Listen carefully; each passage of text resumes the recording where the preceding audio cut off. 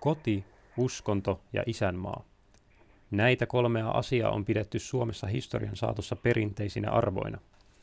Viimeisenä mainittuun isänmaahan liittyy vahvasti sana isänmaallisuus.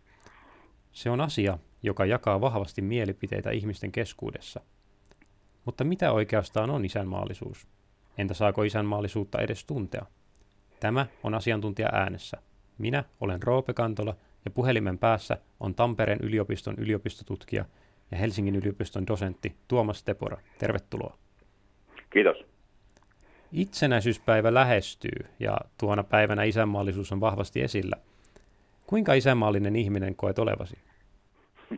Tämä on just tällaisia kysymyksiä, mihin on hyvin vaikea vastata mitenkään yksiselitteisesti, joka mun mielestä on siinä mielessä loistava kysymys, koska se avaa myös tämän käsitteen, jos se nyt ongelmallisuutta, niin sitten nimenomaan sen latautuneisuutta aika hyvin. Eli kyllähän mä toki koen olevani isänmaallinen hyvin monessa mielessä, mutta sitten tietyissä yhteyksissä en kyllä välttämättä halua sitten aina tulla leimatuksi isänmaalliseksi johtuen siitä, että sitten sillä on myös semmoinen merkitys, joka taas viittaa selvästi yleisessä keskustelussa tällaiseen kiihko-isänmaallisuuteen tai jonkinlaiseen matalamieliseen sisäänpäin käpertymiseen myös.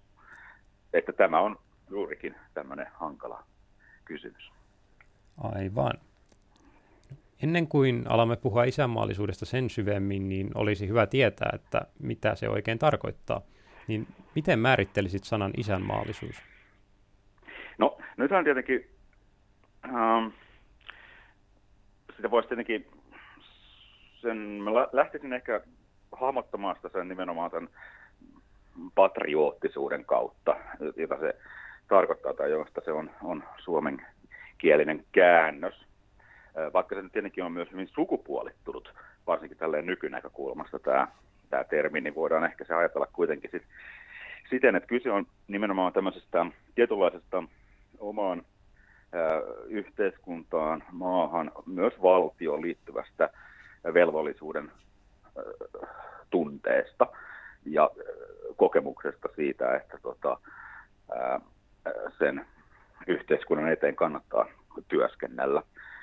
Mutta isänmaallisuus on myös käsitteenä semmoinen, että ei sillä ole ehkä yksiselitteistä merkitystä, ja se voi merkitä vähän eri ihmiselle eri asioita.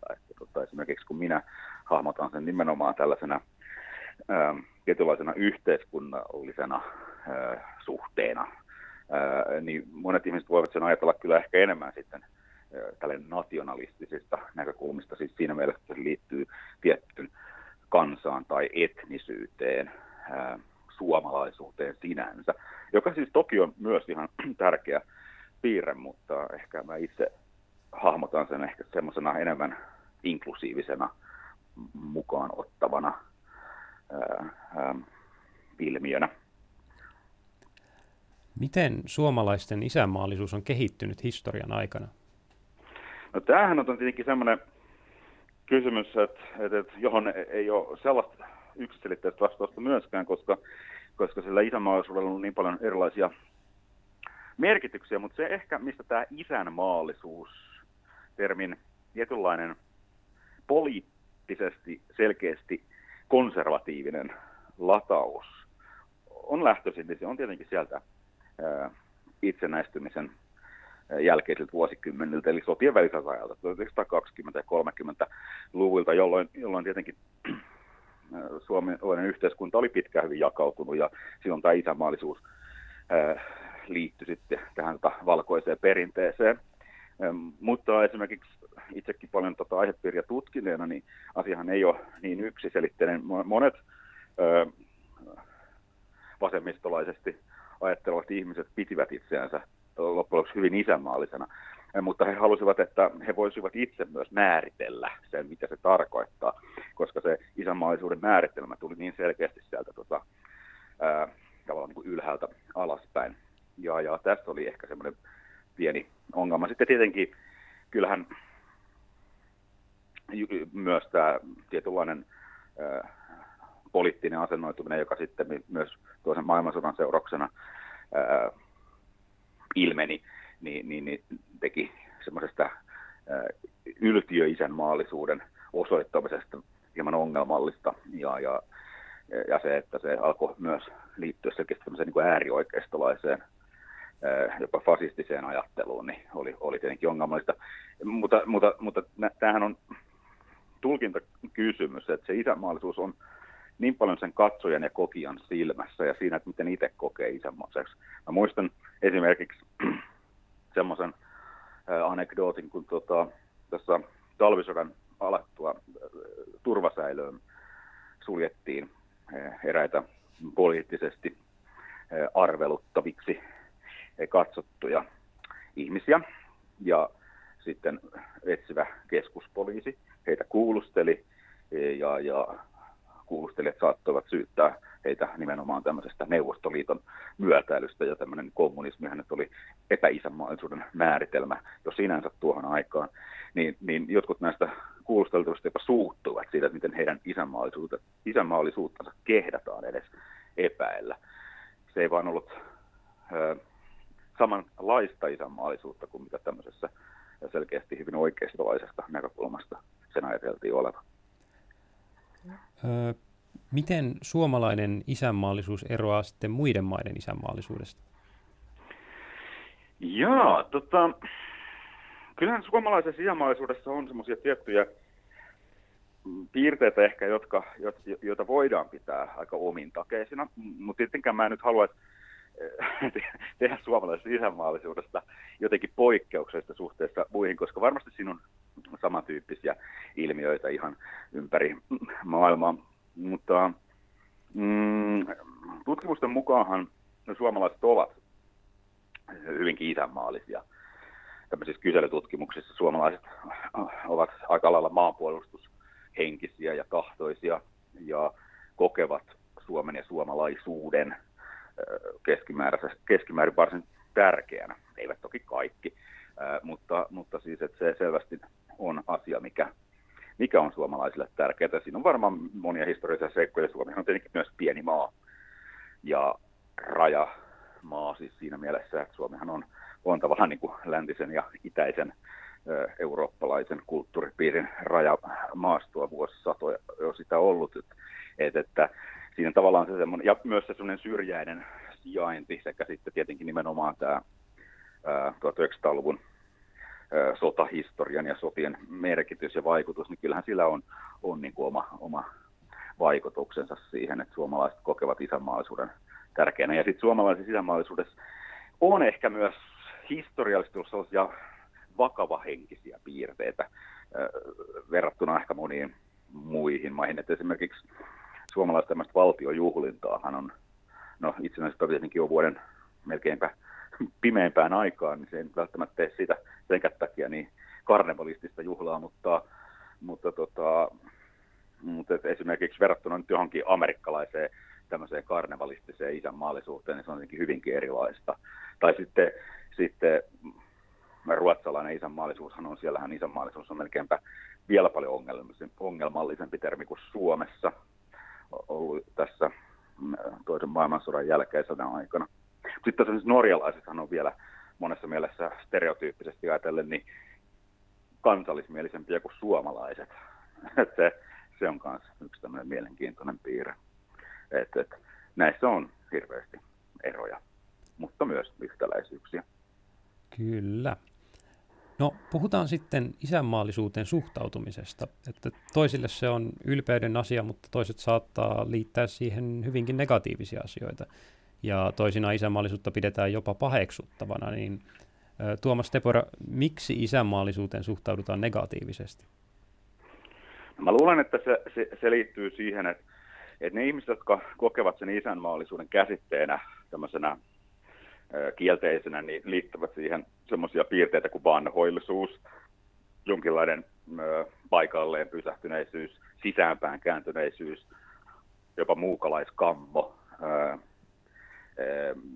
Ja nämähän on semmoisia piirteitä, jotka ei tietenkään yleensä ole kauhean progressiivisia, eteenpäin katsovia, edistyksellisiä, mutta ne eivät myöskään kyllä isänmaallisuutta kokonaisuudessansa määrittelee. Usein tavallaan isänmaallisuus käsitteenä niin samastetaan tällaiseen kansallismielisyyteen.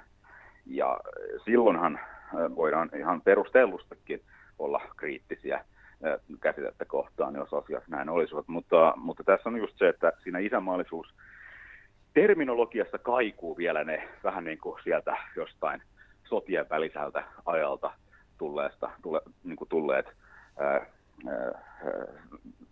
kokemukset ja tuntemukset ja merkitystihentymät. Tämä on ehkä se ongelma tässä.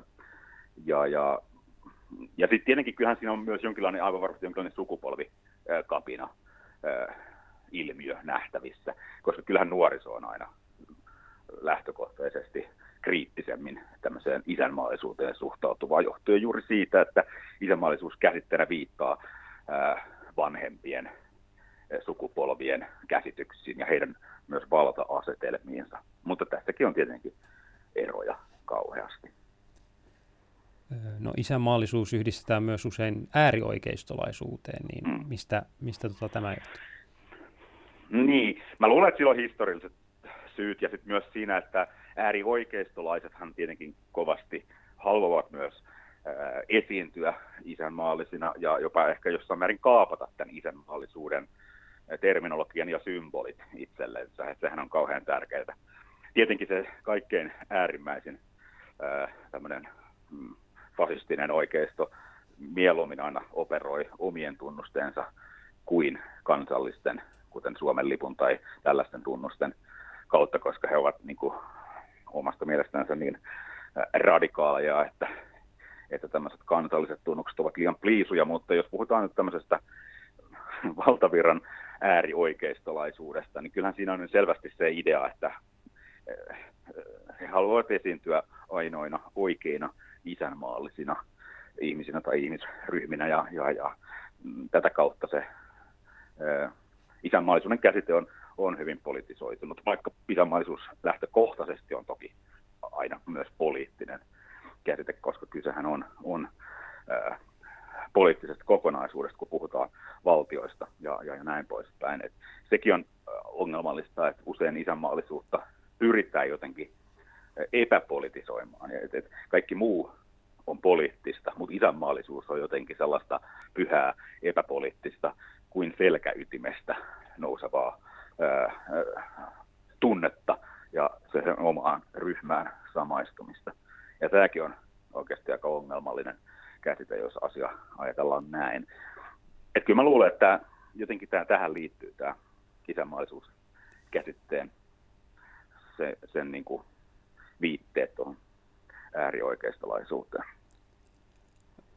No tuohon isänmaallisuuteen liittyy tosiaan negatiivisia asioita tai liitetään, mutta voiko isänmaallisuuden tunteminen olla myös positiivinen asia? Voi tietenkin. Ihan siinä, missä mikä tahansa identifikaatio voi olla positiivinen ja usein onkin. Sen takia ihmiset identifioituvat asioihin ja isänmaallisuus, sehän on vähän niin kuin sama kuin kansallisuustunne. Näissä on toki myös konnotaatioeroja, mutta ei ehkä mennä niin syvälle niin, mutta siis tämmöinen samastuminen omaan kansakuntaan, kokeminen, että on ylpeä suomalaisuudesta tai mistä tahansa muusta kansallisuudesta, niin siis luonnollisestihan se on pohjimmiltaan positiivinen tunne. Ja mä luulen, että aika monetkin sellaiset ihmiset, jotka eivät välttämättä miellä itseänsä kauhean isänmaallisiksi, niin saattavat silti kokea tällaisia hyvinkin positiivisia tunteita, vaikkapa nyt urheilun tai Euroviisu-menestyksen tai muiden tällaisten kollektiivisten tapahtumien yhteydessä, että totta kai isänmaallisuus voi olla positiivinen tunne, ja mun mielestä sen itse asiassa pitääkin olla sitä, tai se pitäisi pystyä määrittelemään sellaiseksi, että se on positiivinen kokemus ja tunne, ettei siitä tule nimenomaan se, että sellainen käsitys tai käsite ja kokemus, että se olisi pelkästään nimenomaan tämmöisen niin kuin äärioikeistolaisen ajattelutavan mukaista. Ei tavallaan saa antaa ääriliikkeiden kaapata tämmöistä valtavirran isänmaallisuutta. Aivan. No, käydään sitten läpi hieman tilastoja. Vuoden 2021 nuorisobarometrin mukaan peräti 98% nuorista on jonkinlainen mielipide isänmaallisuudesta, ja hieman yli puolet vastanneista piti itseään edes jonkin verran isänmaallisena. Tuomas Tepora, miksi niin monella on jokin mielipide isänmaallisuudesta? No, ainakin se kertoo mun mielestä siitä, että asia on sellainen, jota on pohdittu, mutta myös siitä, että se koetaan jotenkin hyvin Suomessa keskeiseksi asiaksi.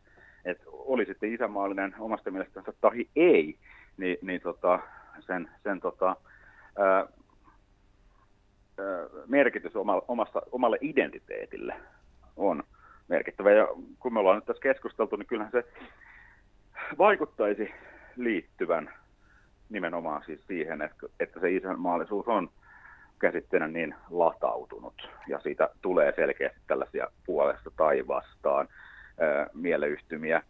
Ja toisaalta myös siitä, että suomalaisethan on suhteellisen isänmaallisia, siis myös niin suomalainen nuoriso on suhteellisen isänmaallista, vaikkakaan ei mitenkään ylti tai ääri-isänmaallista, vaan silleen vähän isänmaallista. Että se on kauhean mielenkiintoista. No tosiaan yliopisto- ja lukio-opiskelijat koki kaikkein vähiten isänmaallisuutta, niin miksi juuri he eivät koe isänmaallisuutta tärkeäksi asiaksi? No, tämä on tietenkin vaikea sanoa, että miksi juuri he, ja se voi tietenkin olla myös liittyy siihen, että miten se isänmaallisuus on määritelty tai miten he itse sen määrittelevät, mutta mä luulen, että se liittyy nimenomaan just siihen, että koska sillä isänmaallisuudella on ehkä vähän semmoinen merkitys, että se viittaa just tämmöiseen vähän niin kuin tavalliseen kansanomaiseenkin ja sitten usein just konservatiiviseen ja jopa pahimmillaan niin kuin ulos sulkevaan kansallisuustunteeseen, isänmaallisuuteen, niin silloinhan tietenkin ihmiset, jotka ovat lukeneita, opiskelleita, niin heillä on ehkä sitten kriittinen tai kriittisempi, keskimäärin kriittisempi suhtautuminen tällaiseen liian helppoihin vastauksiin. Ja sitten tietenkin täytyy muistaa, että just, koska isänmaallisuus on poliittinen ilmiö myös, ja sen takia sitten tämmöisessä tilanteessa, jossa ihmiset ja nuoret opiskelevat ihmiset etsivät omaa identiteettiänsä ja rakentavat omaa maailmankuvaansa hyvin aktiivisesti, niin totta kai tämmöiset ylhäältä päin ikään kuin annetut identiteetit ovat kritiikille alttiita. Että on varmasti aika ymmärrettävää ilmiö. Mutta tietenkään aina ei näin ollut. Et esimerkiksi jos mennään vajaa 100 vuotta taakse Suomen historiassa, niin se oli nimenomaan akateeminen eliitti, joka piti itseänsä kaikkein isänmaallisimpana. Isänmaallisuus sinänsä ei ole aina ollut tällaisen kritiikin kohteena, vaan että se liikkuu ajassa. Nythän tämä on vuodet 2021. Mielenkiintoista nähdä, kun tulee seuraava barometri. Tässä on kuitenkin Ukrainan sota ja NATOon liittyminen nyt olleet ajankohtaisia, että miten se vaikuttaa sitten esimerkiksi näihin nuorisobarometrin tuloksiin. Samaten 90-luvun alkupuolen lukionuorisohan oli tutkimusten mukaan selkeästi niin kuin suhteellisen isänmaallista, esimerkiksi verrattuna suuriin ikäluokkiin, eli vanhempiin. Se taas liittyy siihen Neuvostoliiton hajoamiseen ja tämmöiseen Suomen toisen maailmansodan historian uudelleen esiin nostamiseen. Nämä on tosi mielenkiintoisia ja ajassa vaihtelevia ilmiöitä. Kysytään näin loppuun vielä, että saako isänmaallisuutta nykyään tuntea? Totta kai saa. Tänään asiantuntija äänessä -ohjelmassa keskusteltiin isänmaallisuudesta. Kiitos haastattelusta, Tuomas Tepora. Kiitos. Meidän radio. Radio Moreeni.